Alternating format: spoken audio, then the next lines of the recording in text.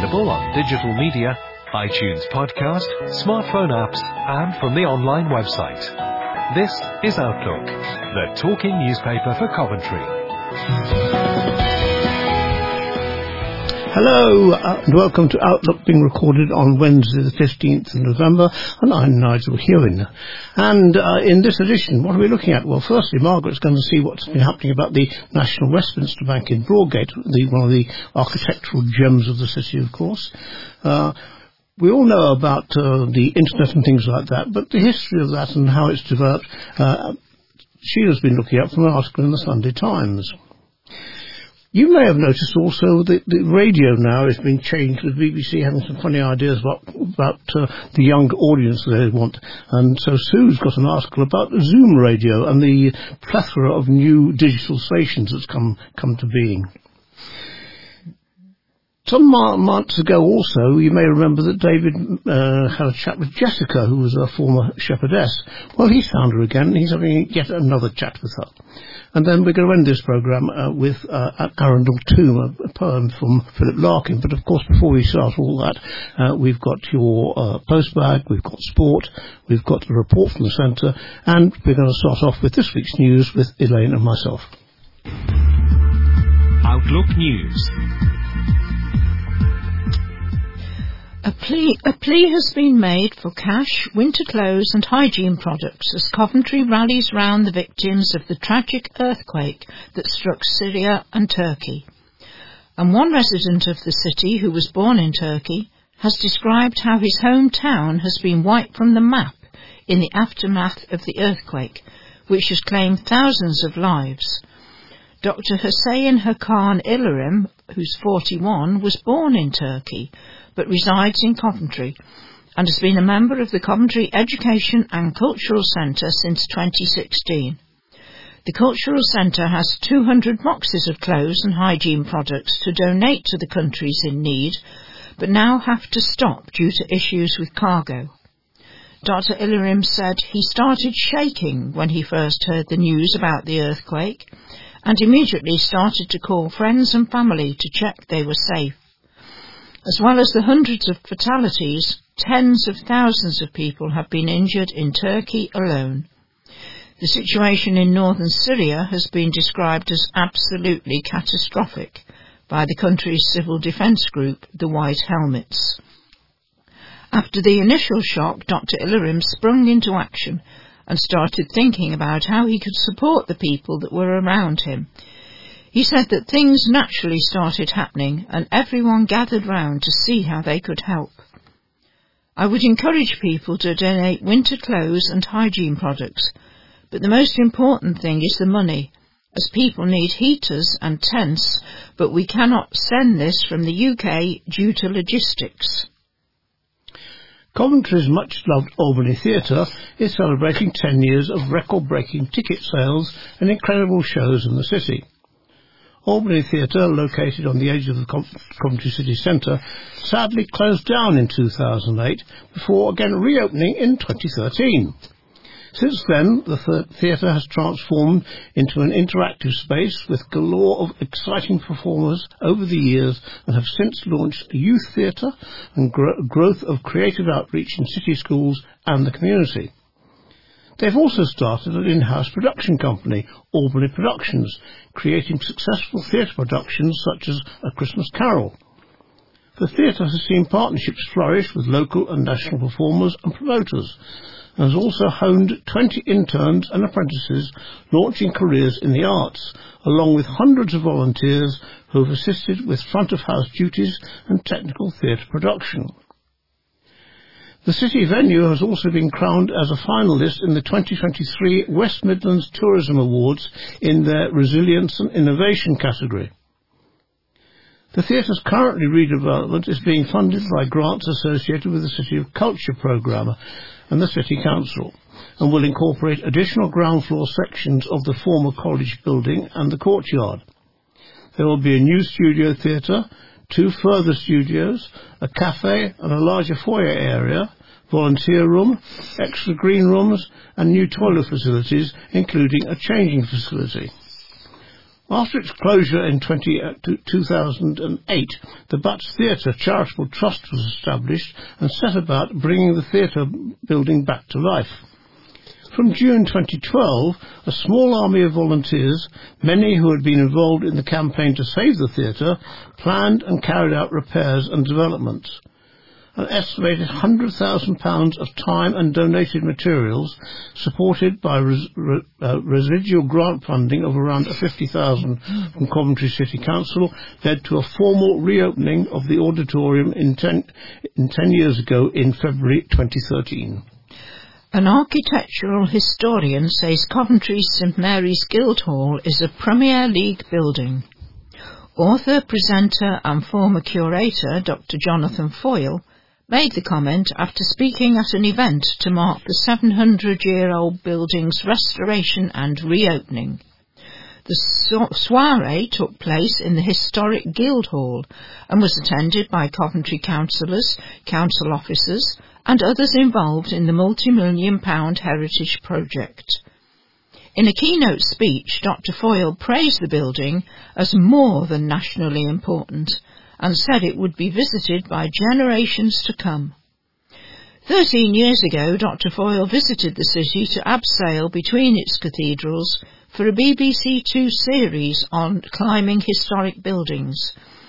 He then came back to give a talk to the Coventry Society, in which he urged the city to make more of its heritage. To me, Coventry undersells itself. It needs to promote itself, he said back then. What strikes me most about Coventry is that its heritage in the 15th century is absolutely incredible. There are things in Coventry that you won't see anywhere else in Britain. Coventry City of Culture Trust has held talks with administrators amidst a difficult financial position and ongoing cash flow issues. The Trust is currently overseeing a 3-year legacy programme in Coventry following the 2021 City of Culture year, but accounts recorded in March 2022 for the end of the financial year showed a funding shortfall of around £1.5 million. A council spokesman said the authority was concerned by the situation, adding it was in discussion with the Trust and its partners as it sought solutions to the financial challenges to minimise the impact to deliver the legacy the city needed.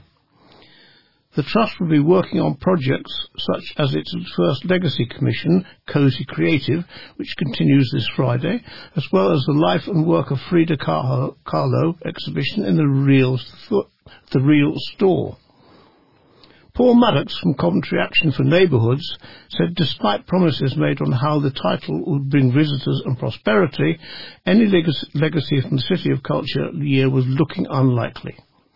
Areas around the city centre like Bell Green, Wood End, Willenhall and many more failed to be excited or see anything of the City of Culture events. Councillor David Welsh said the City of Culture year had benefited the smaller arts and culture organisations around the city. He said, I know of organisations that say without the commissions of the Trust during the pandemic they would have folded because they lost everything at the start of the lockdown. The most recent independent economic impact report states approximately £172.6 million has been secured as a result of being awarded the UK City of Culture title. That includes £48 million for the Cultural Capital Investment Fund, enabling the city to restore, improve or bring back into public use cultural assets, including St Mary's Guildhall, Coventry Cathedral, Drapers Hall, the Belgrade Theatre and the Daimler Powerhouse. He said since COVID, so many people had rediscovered the improved city centre with improvement works in the Upper Precinct, Smithford Way, Hertford Street and the Bullyard, totalling around £44 million. He was concerned by the Trust's plight and the fact it may not be able to deliver its legacy arts and culture programme, but felt the overall benefits of the year far outweighed any downside. Derelict flats dubbed an eyesore by Coventry residents could finally be knocked down this year. Jasmine Court in Stoke Aldermore has been neglected for several years, with neighbours complaining of smashed windows, fires and drinking. Coventry City Council has issued a demolition order for the block as part of its crackdown on empty buildings, a meeting heard last week. A council officer described the building as probably one of the worst looking and most dangerous properties in Coventry, and said it had been abandoned for a number of years.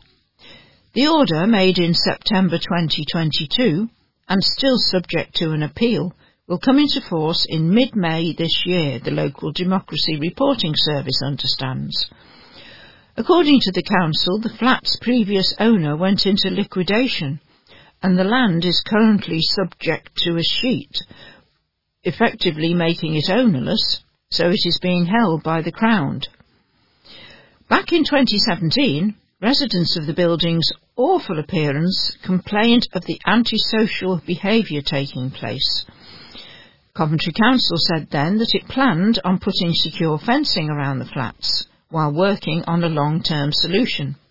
But in 2021, fed-up locals launched a petition asking the government to demolish or renovate the derelict block. Their appeal described the flats as a major health hazard and eyesore, and claimed they had been derelict for more than 6 years at the time. However, it was rejected by the government on the grounds that neither it nor Parliament is directly responsible for the building, despite it being effectively owned by the Crown. 2 years ago, Coventry Council announced their new strategy to crack down on eyesore empty homes in the city. The colourful 900-year history of one of the region's historic buildings is being brought to light as part of a research project. Combe Abbey Hotel started life as a 12th century abbey, and the Grade 1 listed building is now a hotel operated by No Ordinary Hospitality Management. The company has commissioned Nigel Clues, a local property expert, to research the history of the site to draw its 900-year story together. Nigel said, "Combe Abbey has a special place in the hearts of local people. They have either visited the hotel for special occasions, spent time in the grounds, or visited events which take place there, but many are unaware of the incredible history of the place. Many books have been written on history of Combe, and there is masses of information on every aspect of the property, from its history and various changes of ownership right through to how water and electricity were supplied to the abbey. I have worked in Coventry for more than 30 years and was, in my role with Coventry City Council, responsible for Combe Abbey from a property point of view. But I have learnt so much from this project so far, and I have only really scratched the surface." The abbey was founded in 1150 and passed through several ownerships following its dissolution in 1528. The Craven family owned Combe Abbey for 300 years, from 1620 to 1923, before the estate was split up and the abbey purchased by John Gray, a Coventry builder. He used Combe as a family home, and after the Second World War leased it to GEC as a hospital for postgraduate employees. Coventry City Council took ownership in the 1960s, and the country park was opened in 1966, before the abbey was restored and opened as Combe Abbey Hotel in 1995. Aaron Ashmore used to love writing as a child and always had a creative spark, but it wasn't until 2017 that he unleashed his talent. The author, who was born and bred in Coventry, has now penned 10 books based on his hometown to help younger audiences understand and celebrate the city. Aaron has worked on the books alongside his 8-year-old son Oscar, and together they wrote a book called The Time-Travelling Coventry Taxi. The book looks at a Coventry which is different in the future. For every book that is released, Aaron donates 1,000 books to schools in the city. Some of the schools have then given a copy to all of their classes and also put them in their libraries. And to keep up the working, some schools are also basing part of their curriculum around Aaron's books for the children to learn about the history of Coventry. The books cover a wide range of subjects such as events and sport, but Coventry is at the heart of all of them. Aaron said, I want to get people away from tablets and screens and do things with their families. I am trying to inspire people at a younger age to be proud of being from Coventry. I remember when I was at school, the books were just all about the Blitz. But I think there is much more to the city than just wartime Coventry. Aaron's son Oscar said how much he loved working on the book with his dad and loves what they have made. A Coventry man accused of preparing terrorist acts has appeared in court. Mohammed Al-Barad, 26, was arrested at a property in Care Road last week. Detectives from Counter-Terrorism Policing West Midlands CTU were at the scene for a number of days, and a blue tent was put up next to a garage. Al-Bared was later charged with engaging in conduct in preparation for terrorist acts between May the 19th, 2022 and January the 31st this year. He appeared at Westminster Magistrate Court on Tuesday last week via video link. He did not enter any plea or speak at all during the hearing, which lasted around 15 minutes.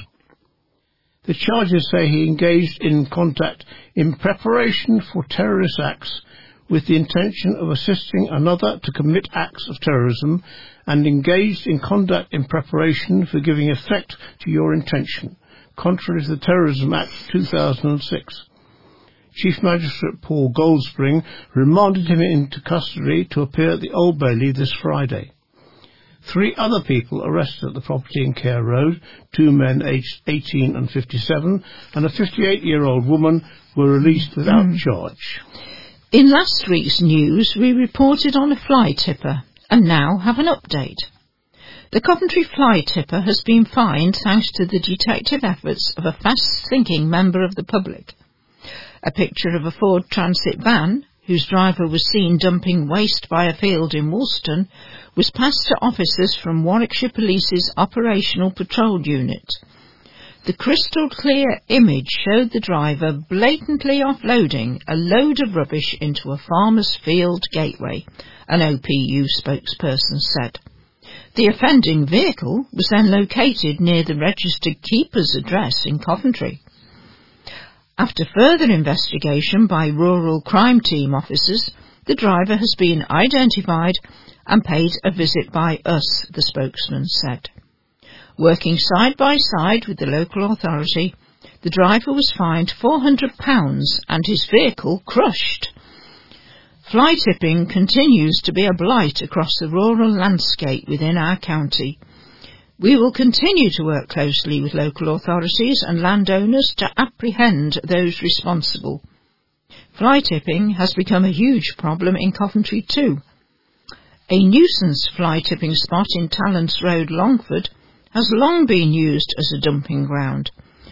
Fly tipping is also said to have blighted Occupation Road in Stoke, where rats have been seen scurrying through rounds of rubbish.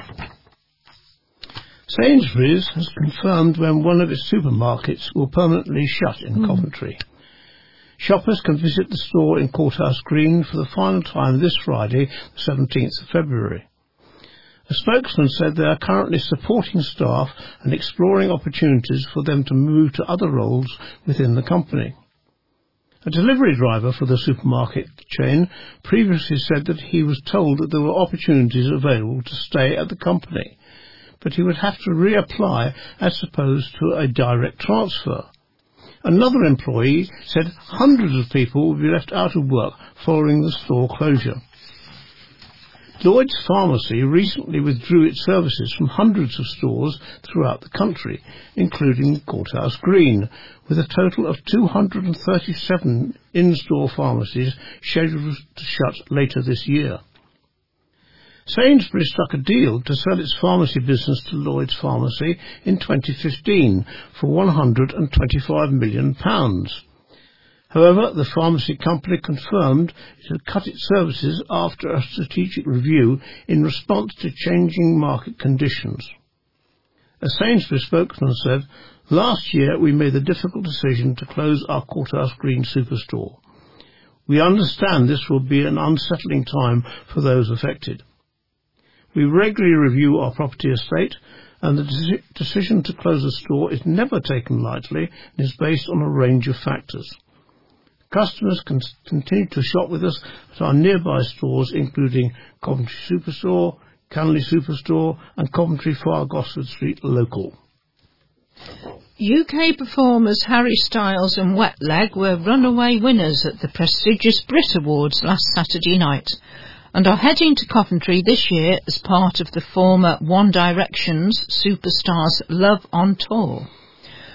On the back of previous successes at the Grammy Awards ceremony, in which Harry and rock group Wet Leg both won big, tickets to see the two are in high demand. Styles' newest album, Harry's House, debuted at number 1 on the UK Albums Chart and has received multiple awards, most notably Album of the Year at the Grammys. Meanwhile, Wet Leg won Best Alternative Music Album a year earlier. Harry's tour consists of 7 legs spread over the course of 22 months and started on September the 4th, 2021 in Las Vegas, and is set to finish in July in Italy.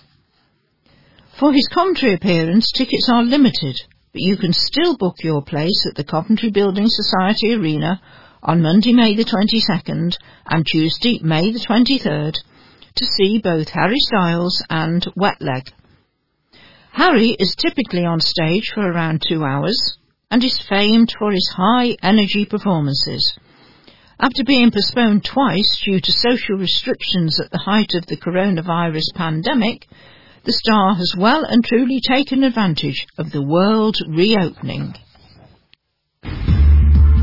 Outlook News. I saw you grimacing it when you sort of up. So that completes this week's local news from Elaine and myself. And now, as always, we go on to all the announcements we've got. The myriad of announcements, the same as every other week, is writing up and writing down. It's now getting much lighter, much earlier. It's 7:23, and if we're lucky with a nice sunny day, it's not till 5:20 it disappears. So that's your day getting longer, and to fill your day, Hugh is going to tell you what's happening here at the centre. I'm quite prepared to make people's days even longer by continuing with my little section here. Hello, everybody. Some of you will know that Ring and Ride stroke on demand, has changed, and it's now an entirely on demand service. We've had a number of people come who use the service, in inverted commas, to come to the centre, and have had quite a lot of difficulties with it. So we're wanting to gauge people's experiences and to get you to tell us what they are, because we're thinking that we might actually write to Transport West Midlands or whoever it is who's running it these days, and make a formal issue of it, because at the moment it seems that they're not really serving the needs of disabled people particularly well, and that's not what the service is for. So questions like, are they coming to your door? I mean, we've had some people who've where the drivers have absolutely refused to come close enough to people's houses for them to be able to get to the bus safely. We've had people where they're not coming at the right time. They give themselves half an hour leeway either way. Well, we had somebody here the other day whose group didn't finish till 2:30, and they turned up at 2:15, and we were told that they could only wait 5 minutes, so off they went, leaving somebody stranded. We've heard of other people who were stranded in town. Charming. Because of that. So anyway, if you've had experiences, good or bad actually, let's say, with the new Ring and Ride stroke on demand service, it would be good to let us know, because we'd like to raise some of the issues with them. I had a very good trip Monday to the Open Doors group at St James's Church in Charles Hill. Gave them a good long talking to, I was going to say, for an hour about everything that we do here. So it was lovely to see them, and thank you to Carol Bloxham for arranging that. maybe we'll get some more people signing up for the groups. Actually, I've had about 3 people sign up for groups this week so far, so we're all good.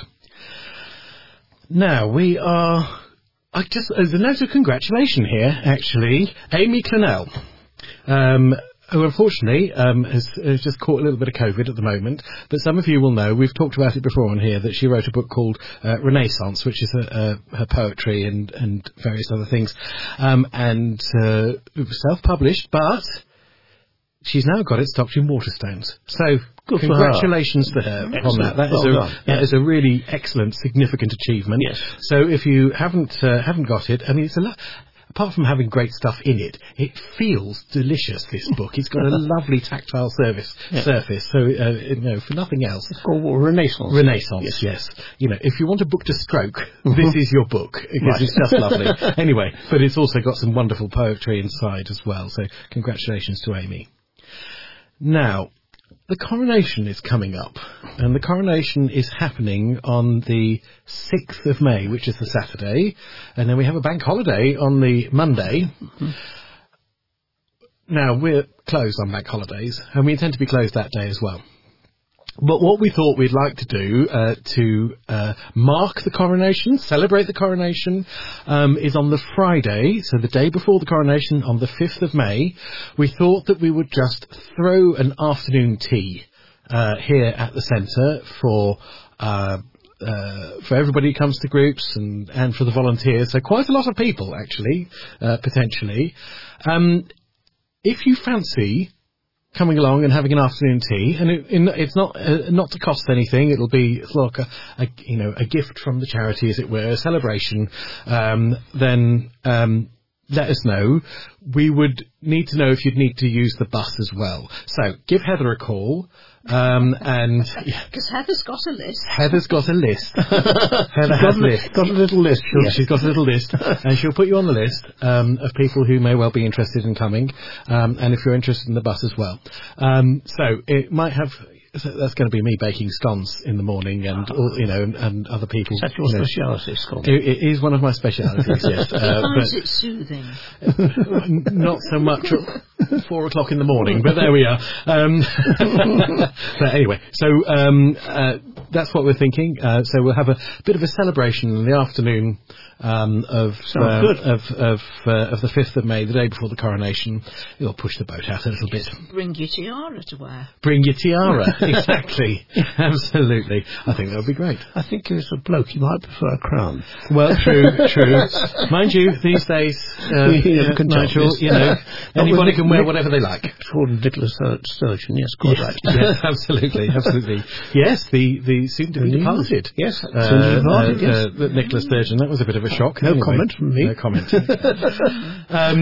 Now we've got a couple of events coming up at the shop. We're going to go large in the car park with the charity shop here at the resource centre, and we've got 2 dates booked so far. One of them is on the 1st of April. And we're calling, which is a Saturday. That's a very dangerous date, I think. Well, we're calling it April Foolishness because there will be bargains galore, Okay. And so April Foolishness will be on April Fool's Day, the 1st of April, a Saturday, and there'll be lots of great stuff to be had then. And then, of course, we have the Earlston Festival, which takes place on Monday, the 1st of May, which is the bank holiday. So we'll be going large in the car park there. It's one of the biggest shop events of the year, because we'll also have a plant sale from the allotment group, with all proceeds from that going to support them in their fantastic endeavours. And we may well have some other stalls around as well. So that's another date for your diary. Obviously, I'll be banging on about that forever until closer to the time. So you can. We won't be able to supply the minibus on the 1st of May, or indeed on the 1st of April. But if you fancy coming, we'd be delighted to see you. Now, finally. On the 28th of March, which is a bit closer. I think I mentioned this last week, but we have the Creative Writing Group appearing at the Criterion Theatre. as part of the Springboard Festival, which is a new festival organised at the Criterion, and there will be a number of actors reading and performing the pieces written by the Creative Writing Group, including me. I shall be up there. What? Actor? Actor. I shall be sort of compere actor. Good for you. But I shall step into that role. Also, we're hoping that at least one of the Creative Writing Group will be up there performing his own work. Actually, that's Derek. So we're looking forward to having Derek up there on the stage as well. So that'll be a first. Now, we will be able to organise minibuses for that night. It'll be at 7:30 on the 28th, which I think is a Tuesday. But we'll need to know numbers. So if you're interested in that, the ticket prices, I don't know what they are. I think. I'll have to check, but I think it's about £10.50 or something. So, but we'll see. Anyway, but I'll give you a bit more information of that close to the time. Again, Heather will have a little list. If you fancy to, I'm going to tell Heather this that she will have a little list. She doesn't know yet. She doesn't know about her little list yet. She will have a little list, so you can sign up for that if you want. So that's the creative writing evening on the 28th of March at the Criterion. And that, I think, is that for this week. Well, plenty to go on. There is. Plenty to go on, yes. So lots of phone calls for the little list, I think. Yes. Thank you, Hugh. Okay. See you next week. Bye-bye. And now it is time for sport. And as usual, Sarah's here to give us some interesting facts and figures about what's been going on in the sporting field. Outlook Sport.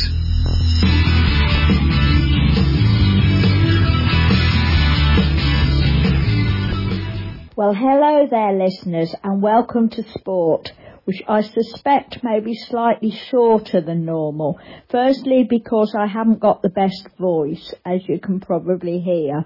But secondly, because I went to the eye hospital yesterday and I had those lovely Mankey eye drops in, and my eyes is still a bit blurry today. Anyway, what I can remember that I wrote. At the weekend, Coventry City entertained Luton at the CBS. Now, unfortunately, Luton hadn't read the script, because the script reads, Coventry City cannot defend long throw-ins. So they'd apparently, so rumour has it, moved the advertising boards in slightly, so there wasn't so much of a space to do a run-up. And well, when they were awarded a throw-in after 30-odd seconds, all of the City players got ready to defend the long throw. Now, this is where Luton's naughtiness comes in, because they didn't do a long throw-in. They did a short throw-in, and apparently all of the City players seemed to stand there and watch it as it went into the goal. Coventry 0, Luton 1 within 45 seconds of kick-off. Fortunately, Matt Godden equalised through a penalty shortly before half-time. One of the downsides was that our young player Wilson Ephraim, who we have on loan from Manchester City no less, was sent off when about halfway through the second half, possibly a bit further, he totally missed the ball and fell on the opposition striker instead and picked up his second yellow card. Still, the game finished Coventry 1, Luton 1, which from the sound of things was a pretty fair match. Now, at the same time, but in the Championship Rugby Union Cup, Coventry took on Bedford Blues. And I'm afraid it was Bedford Blues who were certainly singing the blues by the end of it, as they lost 33 points to 24. Now, although that may seem quite close in relative terms, at one stage Coventry were really ramping ahead with it and were 21-0 up. So Bedford did put a bit of a rally on in the second half, but they were still left singing the blues. OK, folks, I won't sing again. Now, we had two of our very small Conference League teams who were still in the FA Vase at the opening of play on Saturday. The Vase, as I say, is the lowest of the 3 FA trophies. At the top we have the Cup, then we have the FA Trophy, then we have the FA Vase. Now, both matches went to penalties. Unfortunately, Coventry Sphinx lost out to West Bigbury in penalties, but Atherstone Town, listeners note how I've extended the region we cover there to have a successful team in, won and are now in the last 8 of the Vase. So come on out, Atherstone, keep it up, well done. Now, following on from what I said last week, I've had a bit of a geography lesson. Well, I mean, I've listened to CWR a bit closer. Now, in the Northern Premier, Leamington they travelled to Bradford Park Avenue. Unfortunately, they lost 3-1. I'm afraid things aren't looking very good for Leamington at the moment, and that is now their 14th match without a win. Admittedly, they have drawn quite a few, but they are still hovering dreadfully near the drop zone. Now, Leamington are in the Northern Premier, but Nuneaton, who I always thought were north of Leamington, are in the Southern Premier. Got it? And they took on Stratford Town, who are definitely south. Yes, I can have that, but I'm still not quite sure about Nuneaton being classed as south.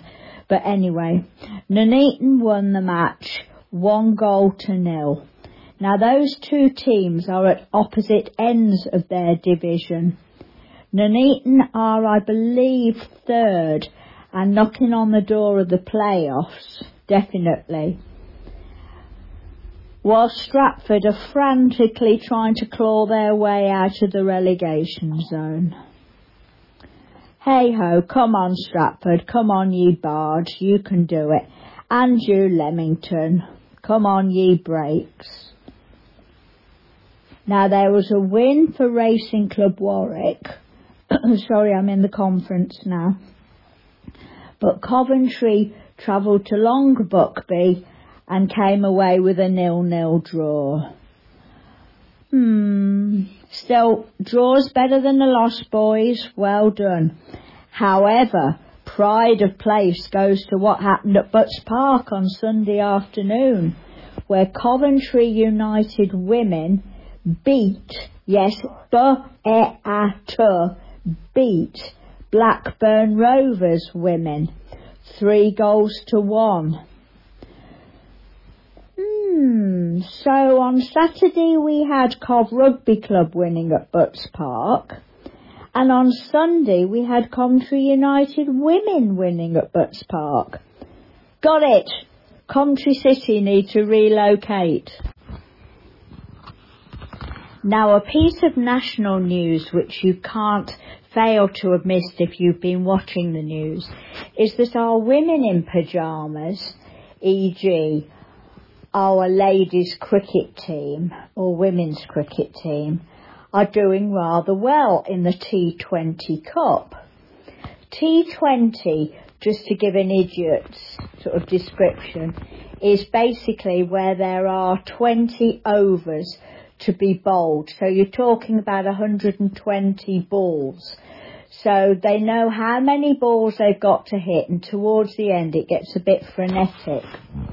Anyway, the women first of all beat the Windies, the West Indies, who are a sort of hot and cold team.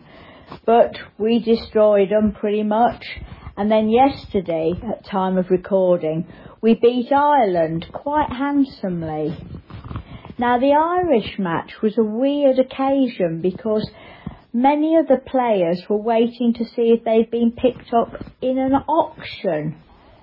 Yes, I kid you not, they are auctioned for playing in the WPL League. And we're talking quite big money here. We're talking about £300,000, £80,000, whatever. And the naughty England managers wouldn't let them check their phones at half-time and at tea breaks. Ooh. Anyway, well done, women in pyjamas. Let's see more of it. Now, one final piece before I do me and finally spot. Emma Raducanu has been given a wild card to Indian Wells. Now, Indian Wells, particularly in non-Olympics year, is considered to be the 5th Masters tournament. And as you will also know if you listen to this, I'm not a huge fan of Ms Raducanu because I think she sold herself out when she won in America to loads of sponsorship deals, etc., etc. But well done, Emma. Well, at least you'll pick up first round losers money, if nothing else.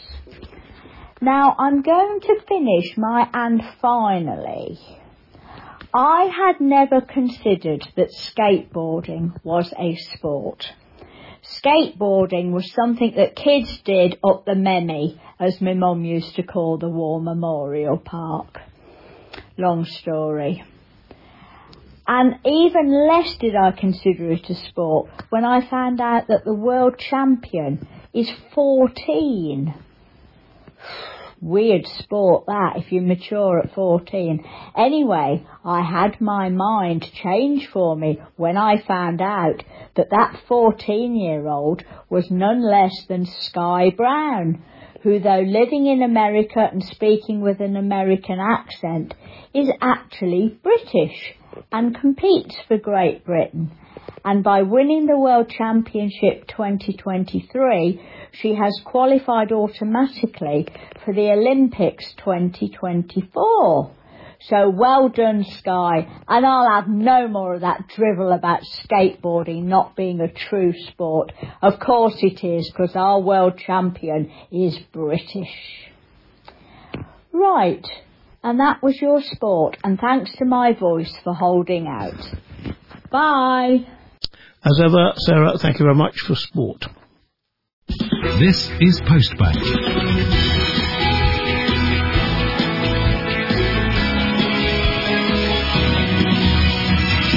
Join in the discussion. Hello and welcome to your own spot on Outlook Postbag. Thank you for your messages of sympathy regarding the loss of my lovely wife Sheila. You may have noticed in some postbags that there was the sound of air going in and out of the pressure relieving mattress in a hospital bed downstairs. One of Julia's reports made her laugh, which was a delight to hear. Here's another report from her. It's called In the Torchlight. I went with Jen to torch a Christian club. Nigel was the speaker, but there were lots of people who were ill, and we all talked about Jesus. But I wasn't listening, and my friend Jen doesn't understand Jesus, so she couldn't tell me. And my friend John is a heathen, so nobody knows what happened. I sat with my friends Gloria and Caroline, and there was a quiz, but I didn't know what it was about, so that's another mystery. But, and here's the important bit, we had a lovely cup of tea and pineapple on a stick, and Rice Krispies covered with chocolate and icing cakes with cherries on top. Katie was there with her mum, and she told me about a holiday in Hong Kong. She teaches yoga, and she's got a new bracelet. Katie's got family in Hong Kong, but I don't think she speaks Chinese. We had a good old chinwag about the weather, but she didn't get the suntan until she got home. I don't want to go there because I don't want to speak Chinese. Julia. Well, Julia, here's a bit of Chinese. Ni hao, meaning hello. And I'm pleased to say that one of your reports has got a response from Graham Whale. It was interesting to hear Julia's piece about getting people to announce themselves as they go into the Monday Club. This sort of thing is quite standard practice when a group of visually impaired people get together. We certainly, at the Federation meetings, both locally and nationally, always go around the room for people to announce themselves. In the case of a national meeting, announce which branch they're from. And if I ever go to a council meeting or some sort of gathering with sighted people, I always encourage them to go around the table and announce who they are and what organisation they're representing, because we don't know that. We can't see them. We don't even know who's in the room. So it's always a good idea. There is a difference, I think, between a formal meeting and sort of Monday Monday Club type of meeting, which is very much a casual affair. I suppose you could compare that to walking into a pub. I mean, we don't expect everybody to announce themselves when we go into a pub, though it's probably a good idea. Far too many of them to do that. But no, it's interesting. As I say, it is quite standard practice when you're in a room with a lot of other visually impaired people. Thank you, Graham. The Torch Fellowship that Julia belongs to and meets at the Earlston Methodist Church once a month starts off with a microphone being passed round with people introducing themselves and maybe answering a simple question like, what's the most unusual Christmas present you received? Well, they did when I went anyway. Graham goes on to answer a simple question about a favourite book you've read and how you read it. Dave Monk's asked what we read these days, what method we read. I'm still an avid Braille reader in spite of the problems with the Braille library at the moment. People who use the library will know that a couple of years ago they decided that it's too expensive keeping a warehouse full of Braille books when some of them have not been borrowed probably more than once or twice in their life. So they've moved to this throwaway system whereby they've found a format whereby they can produce the Braille book, send it to us, and we can throw it away. And since they've come up with this, I've had nothing but problems. First of all, waiting 2 days for a new book suddenly went to 2 weeks. That is beginning to get a little bit better now, but I'm constantly finding volumes missing. A book a couple of weeks back I had was missing a volume 6, but they made up for it by giving me 2 volume 4s. That's the sort of mistake they're making. Because a lot of people now are reading digital displays, Braille on digital displays. I can't be done with that. There's nothing to beat having a book on your lap, I don't think. Thank you, Graham. For your input this week, I really need it. It made compiling postbags so much easier, along with Julia's. This week, though, Edwina writes, I am so sorry and so saddened at the bad news that Darren came to tell me last night. I was in such shock. I do feel for you in your immense loss of dear Sheila. She was so special to everyone. It is sad, but also a release from suffering for Sheila. She has been very brave in the months of such suffering after her stroke. Always so positive, her love and positivity rubbed off on not just you, but everyone. I felt a special affection for her, an admiration at her patience and understanding. She will be missed by many. Darren and I are thinking about you. My thoughts are with you constantly. I send love and positive vibes to you, David. Bless. Sheila is at peace in the promised land, Edwina. Thank you, Edwina, that was lovely. And for all your messages of condolence. But also think about Graham, because he has taken the loss of his mum quite very hard. Thank you.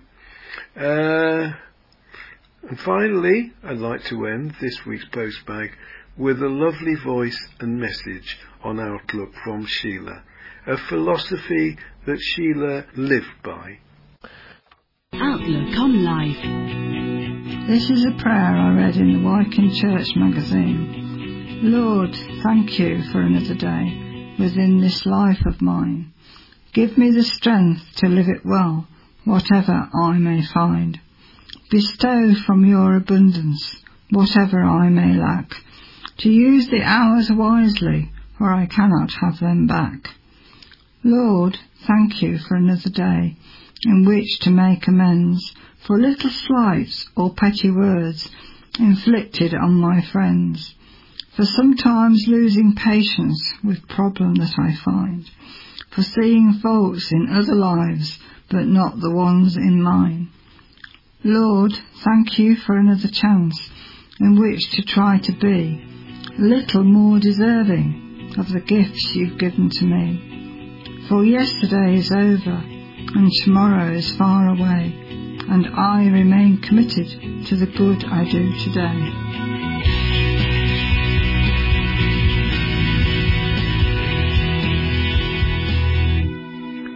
Thank you, messages this week. Please let's hear from you next time. Bye for now. This is Outlook. You can contact Postbag. Our website is www.talkingnewspaper.org.uk. Our email address is postbag@talkingnewspaper.org.uk. Join in the discussion on Postbag.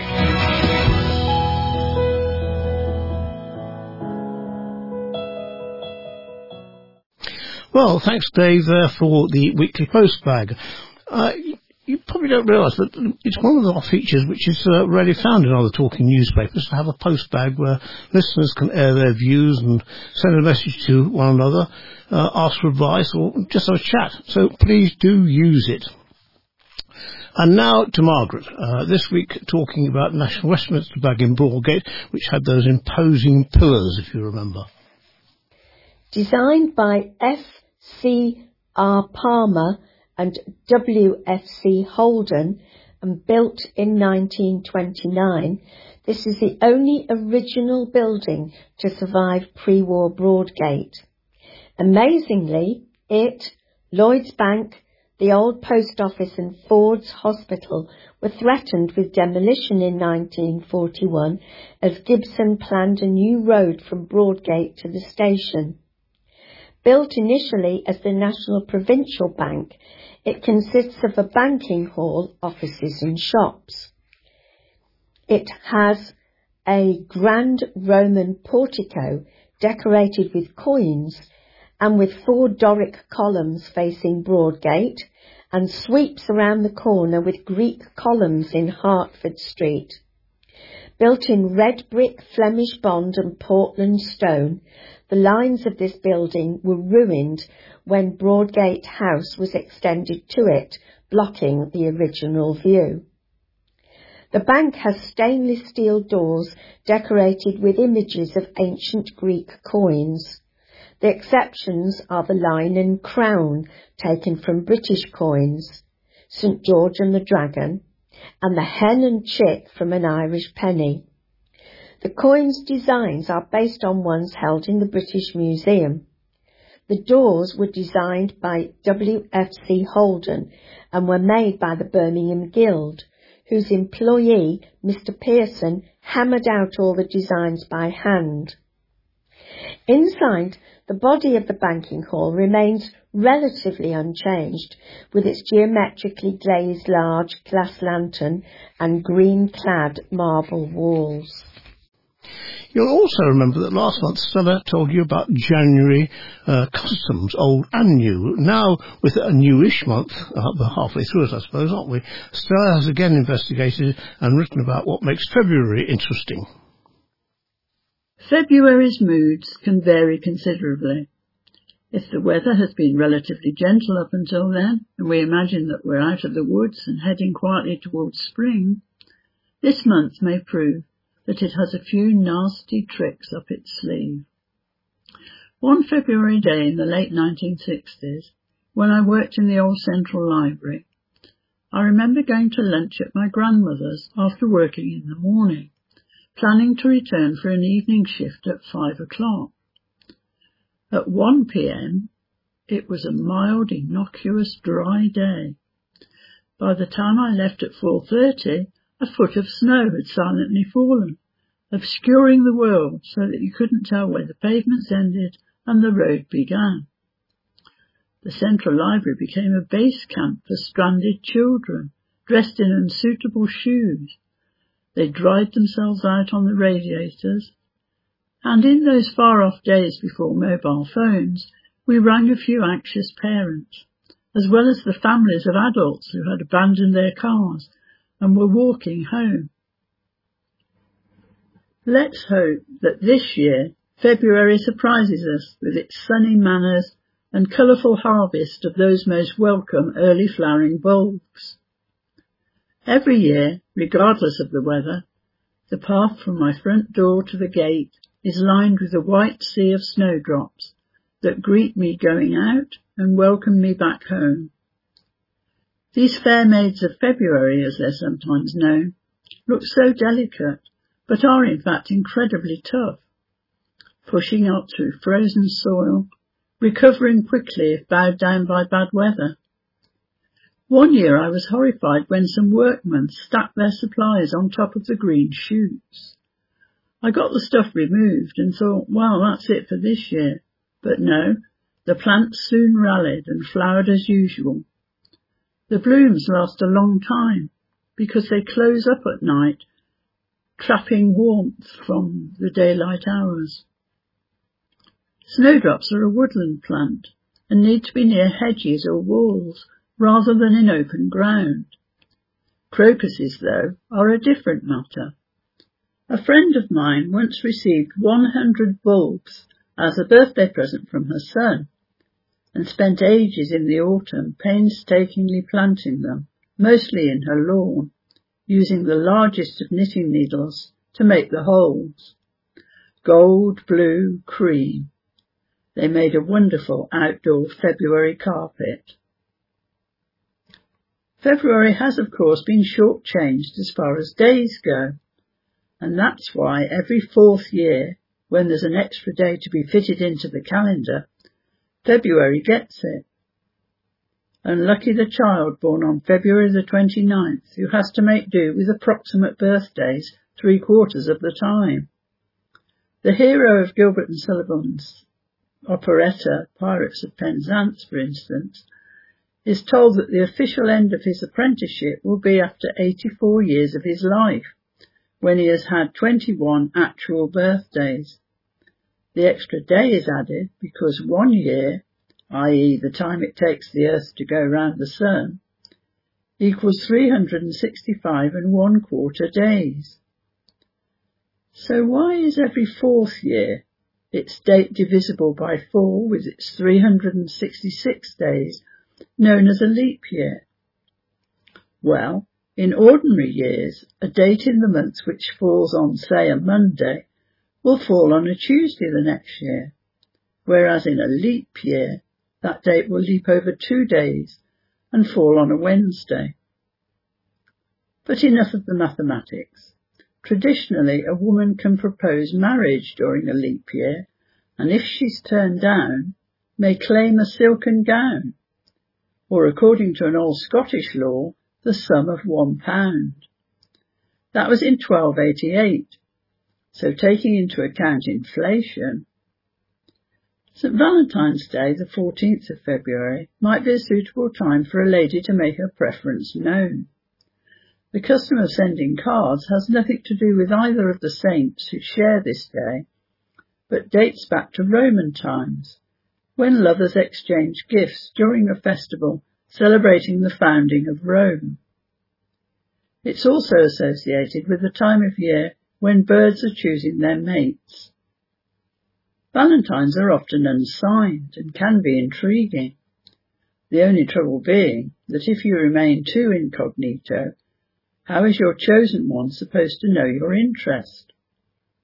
A colleague of mine got into trouble one year when she rang her boyfriend Gary to thank him for the wonderful bouquet from G, only to discover that he hadn't actually sent it.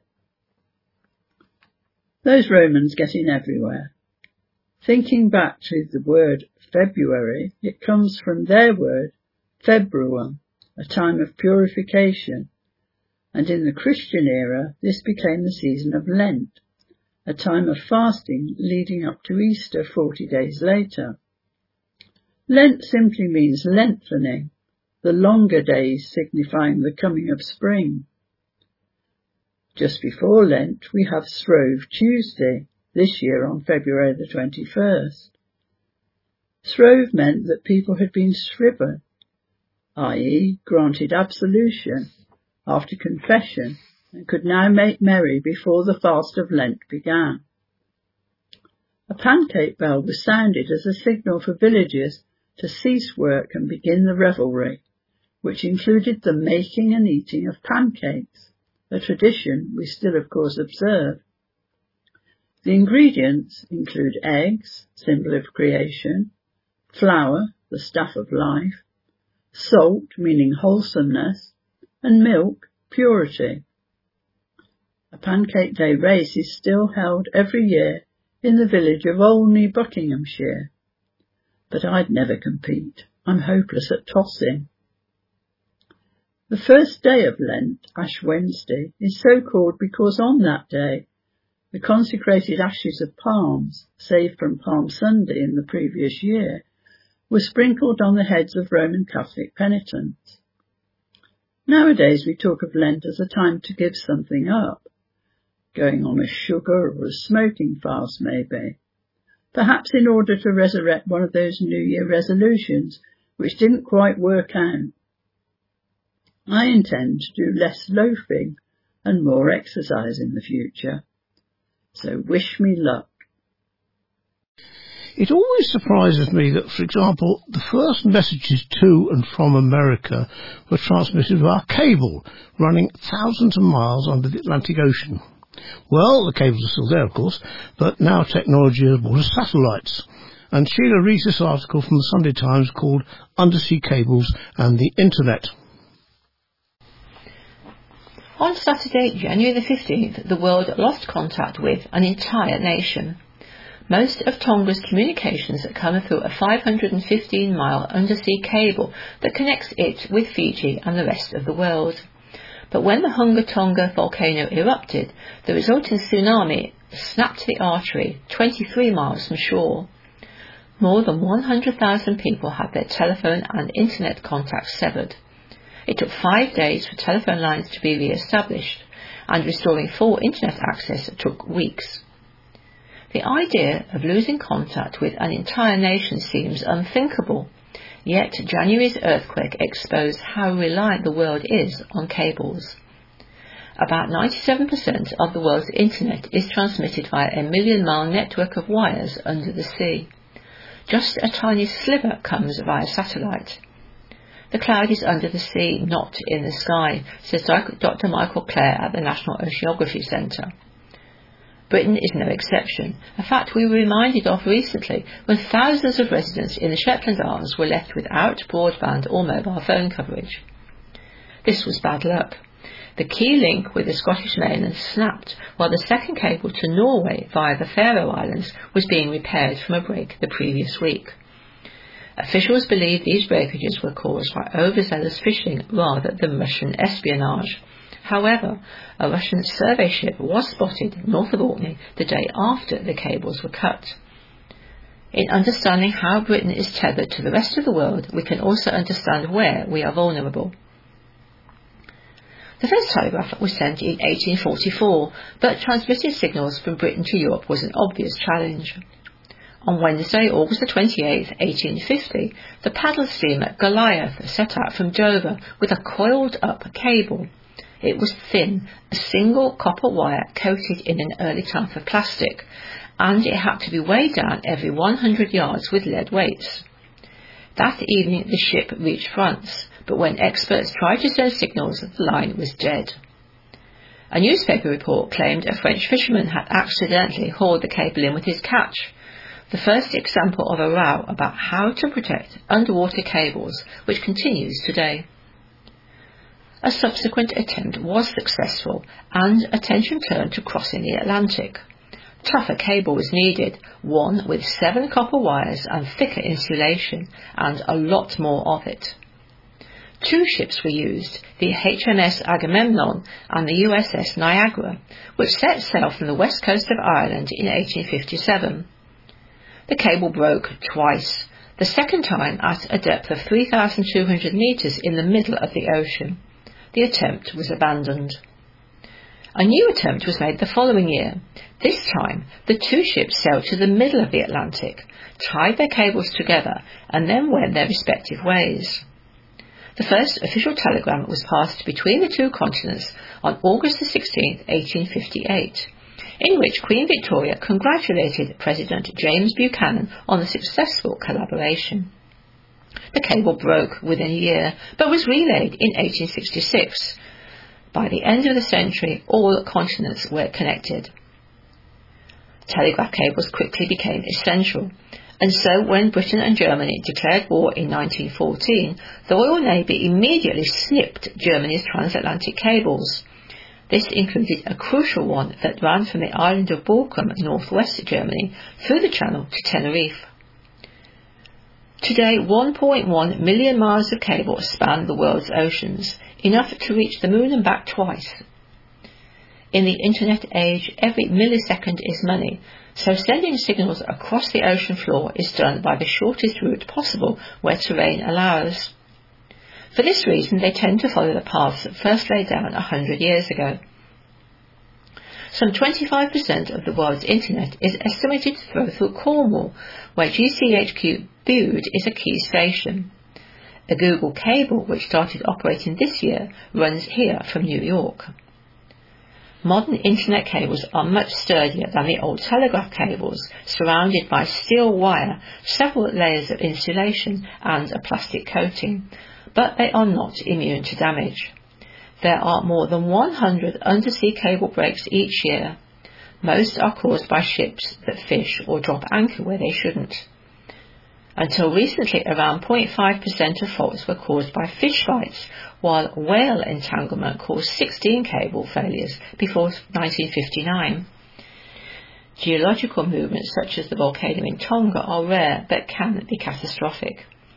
In 2006, an earthquake south of Taiwan caused an underwater landslide that damaged 6 of the 7 cables connecting North America with the Far East, and knocking out 80% of Hong Kong's internet. It took 11 ships 49 days to repair it. I'm sure many will have noticed changes at the BBC as it moves to chase a mythical, younger audience and ditches established star presenters.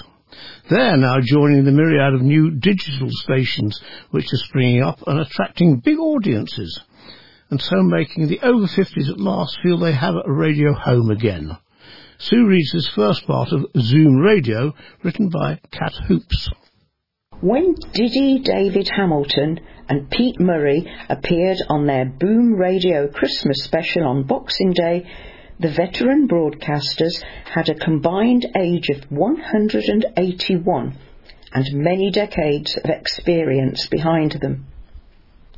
But becoming the oldest radio duo in history, while a nice footnote for the record books, is very much par for the course for Boom, which has carved out an enviable talent roster and listener base in less than 2 years.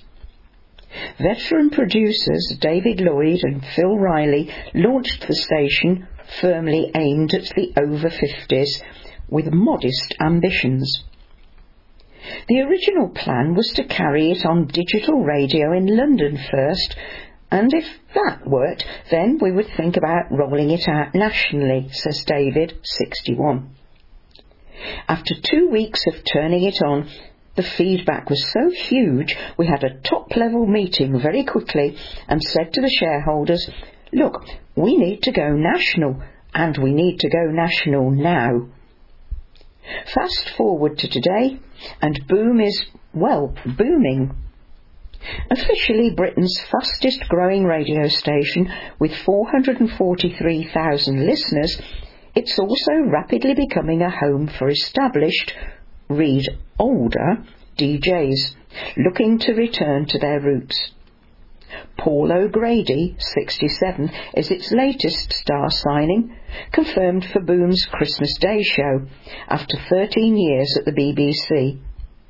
The much-loved broadcaster quit his weekly Radio 2 Sunday programme in August after it was announced he would share his slot with comedian Rob Beckett, 36. His move comes alongside other high-profile departures: Steve Wright, 68, Vanessa Phelps, 60, and Simon Mayo, 64, from the national broadcaster.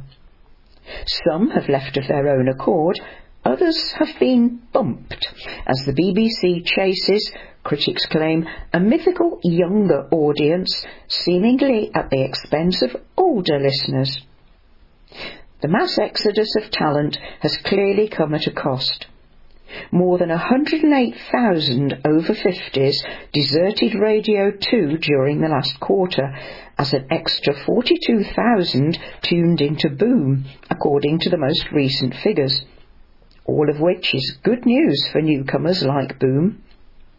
David and Phil are, of course, delighted. The policy of Boom is to provide a great radio station for disillusioned Radio 2 listeners, declares David, while Phil believes O'Grady could prove a record breaker.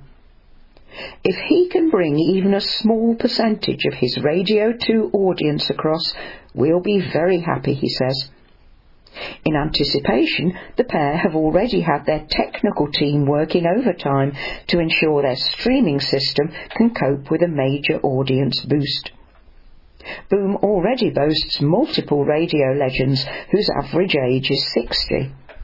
There's David Hamilton, 84, Nicky Horn, 72, Esther Ranson, 82, Graham Dean, 73, and Jenny Hanley, 75.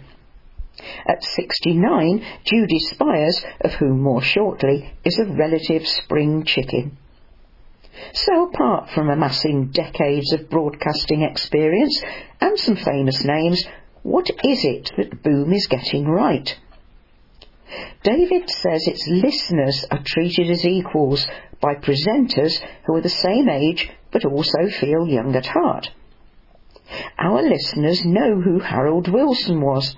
They remember entering the common market and mail-order catalogues, he smiles.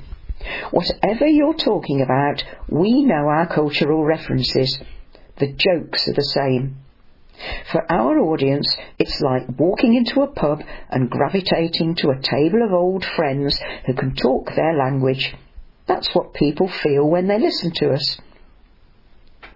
David Hamilton, who broadcasts shows from his comfortable Sussex farmhouse with his Cocker Spaniel Amber at his feet, agrees. The other thing is that we play a really golden age of music, he says, in his familiar dulcet tones. Everything the Beatles recorded was in the 1960s. It's the best era of the Rolling Stones and probably the best for Motown. They're three types of music that have lasted a long time.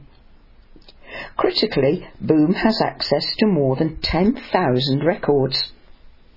Lots of other stations play the same records over and over again, Hamilton says. They have a narrow playlist because they've had these records researched and they feel that they're safe. He began his radio broadcasting career in 1959 with the British Forces Network in Cologne during his national service, and went on to work for the BBC for 20 years until he left for commercial radio in 1987. You'd struggle to find anyone who doesn't know David Hamilton among our generation, because he was on Radio 1 and Radio 2 at the same time, David Lloyd says. Everybody listened to him. He probably thought he was never going to be on the radio again, certainly not nationally. When we told him he could be on air from his attic, both he and his wife were utterly delighted. Certainly his wife Drina says this has changed David's life. And Sue will complete the Zoom radio story next week. Have you tuned to one or more of these new stations with their well-known and loved presenters? Tell us all about it in Postbag. Now, lambing season will start next month, in March, but my local farmer tells me it won't be a great year for twins, as the ewes suffered in the sweltering heat of last summer and weren't in the finest form for the mating season. Talking of lambs, you may remember some time ago, Dave talked to Jessica, who's a former shepherdess and wool grower, and originally farmed on the South Downs. Well, he's caught up with her again and had another chat. Well, I've moved from Devon, sadly. I have gone to Yeovil now because I simply got too old to farm. Okay, well that's fair enough.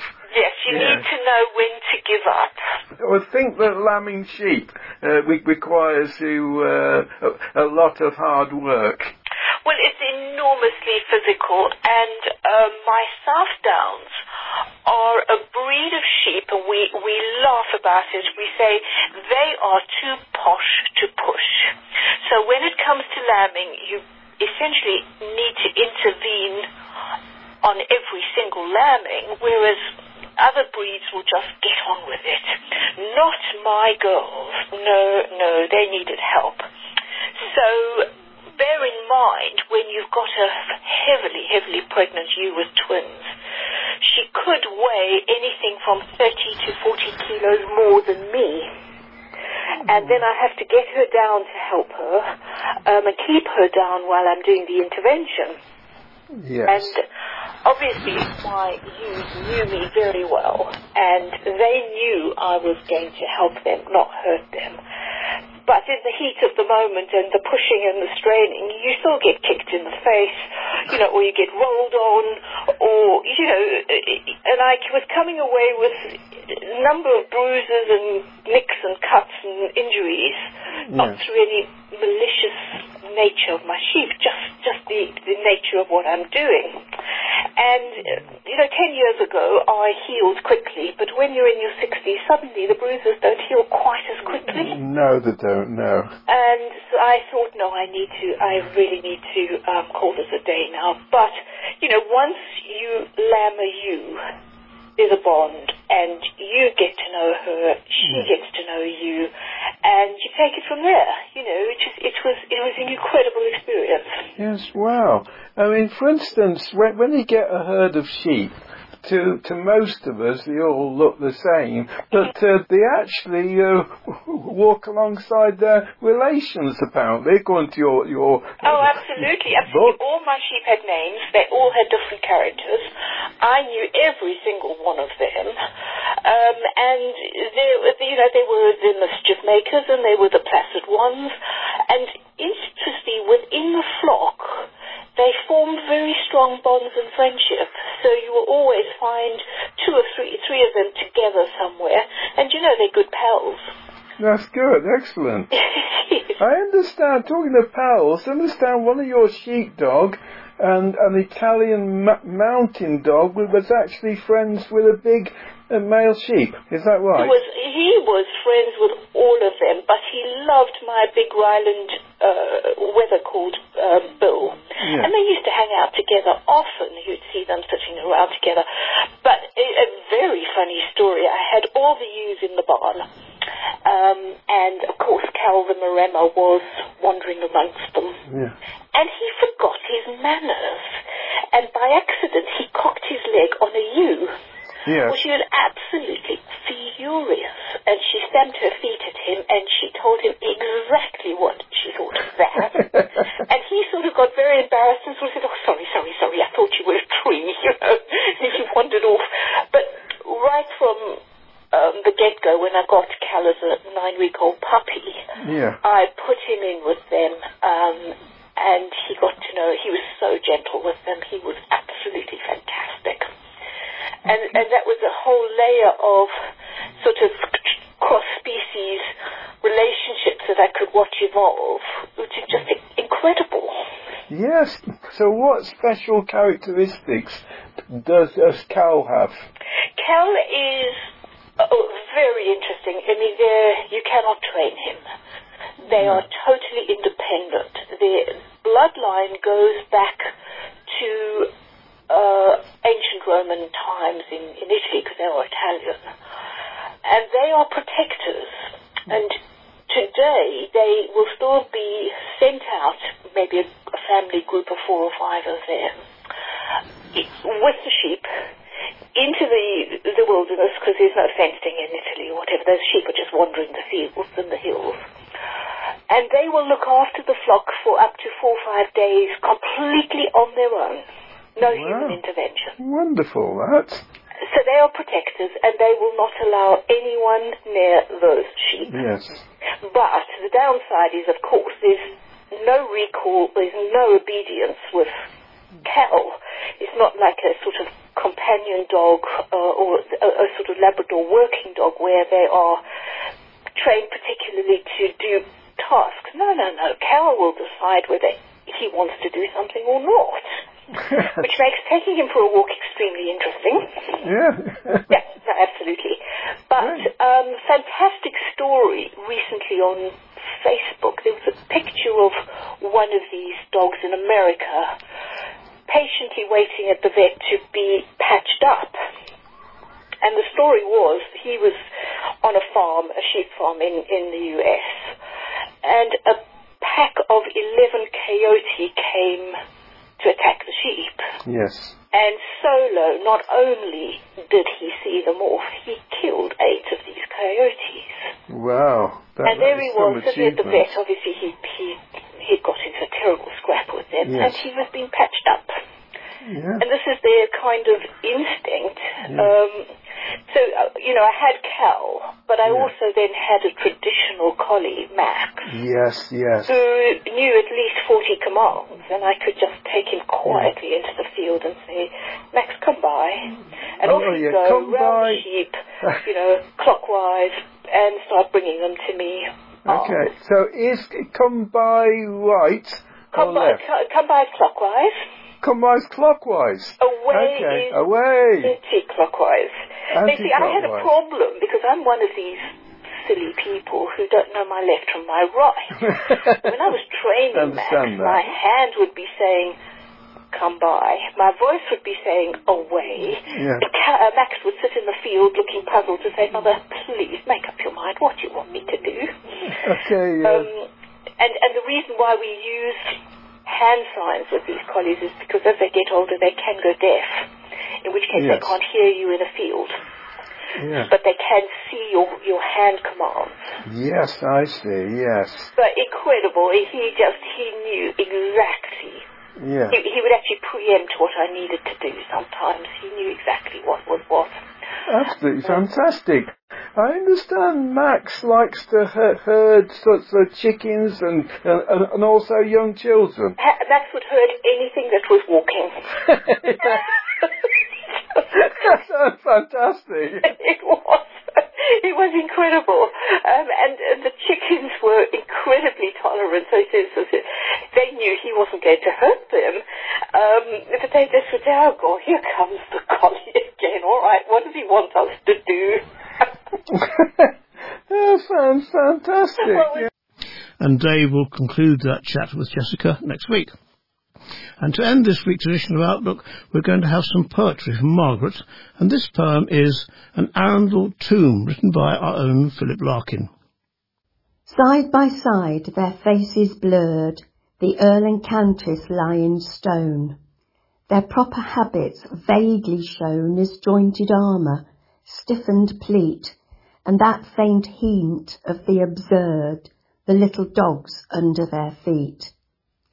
Such plainness of the pre-Baroque hardly involves the eye, until it meets his left-hand gauntlet, still clasped empty in the other, and one sees, with a sharp, tender shock, his hand withdrawn, holding her hand. They would not think to lie so long, such faithfulness in effigy was such a detail friends would see. A sculptor's sweet commissioned grace thrown off in helping to prolong the Latin names around the base.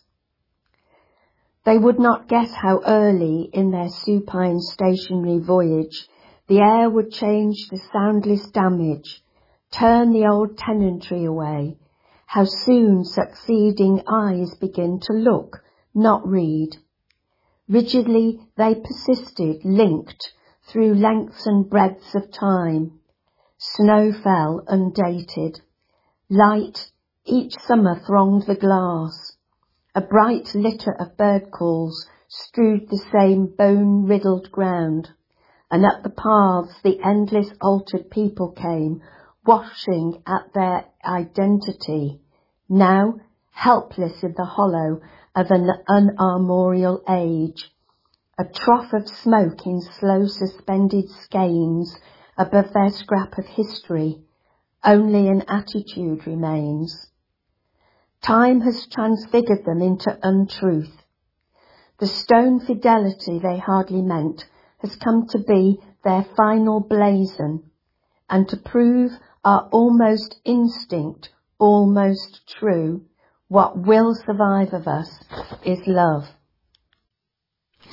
So that's it for another week. We'll be back next week. And so with that, it's goodbye from me, Nigel Hewin.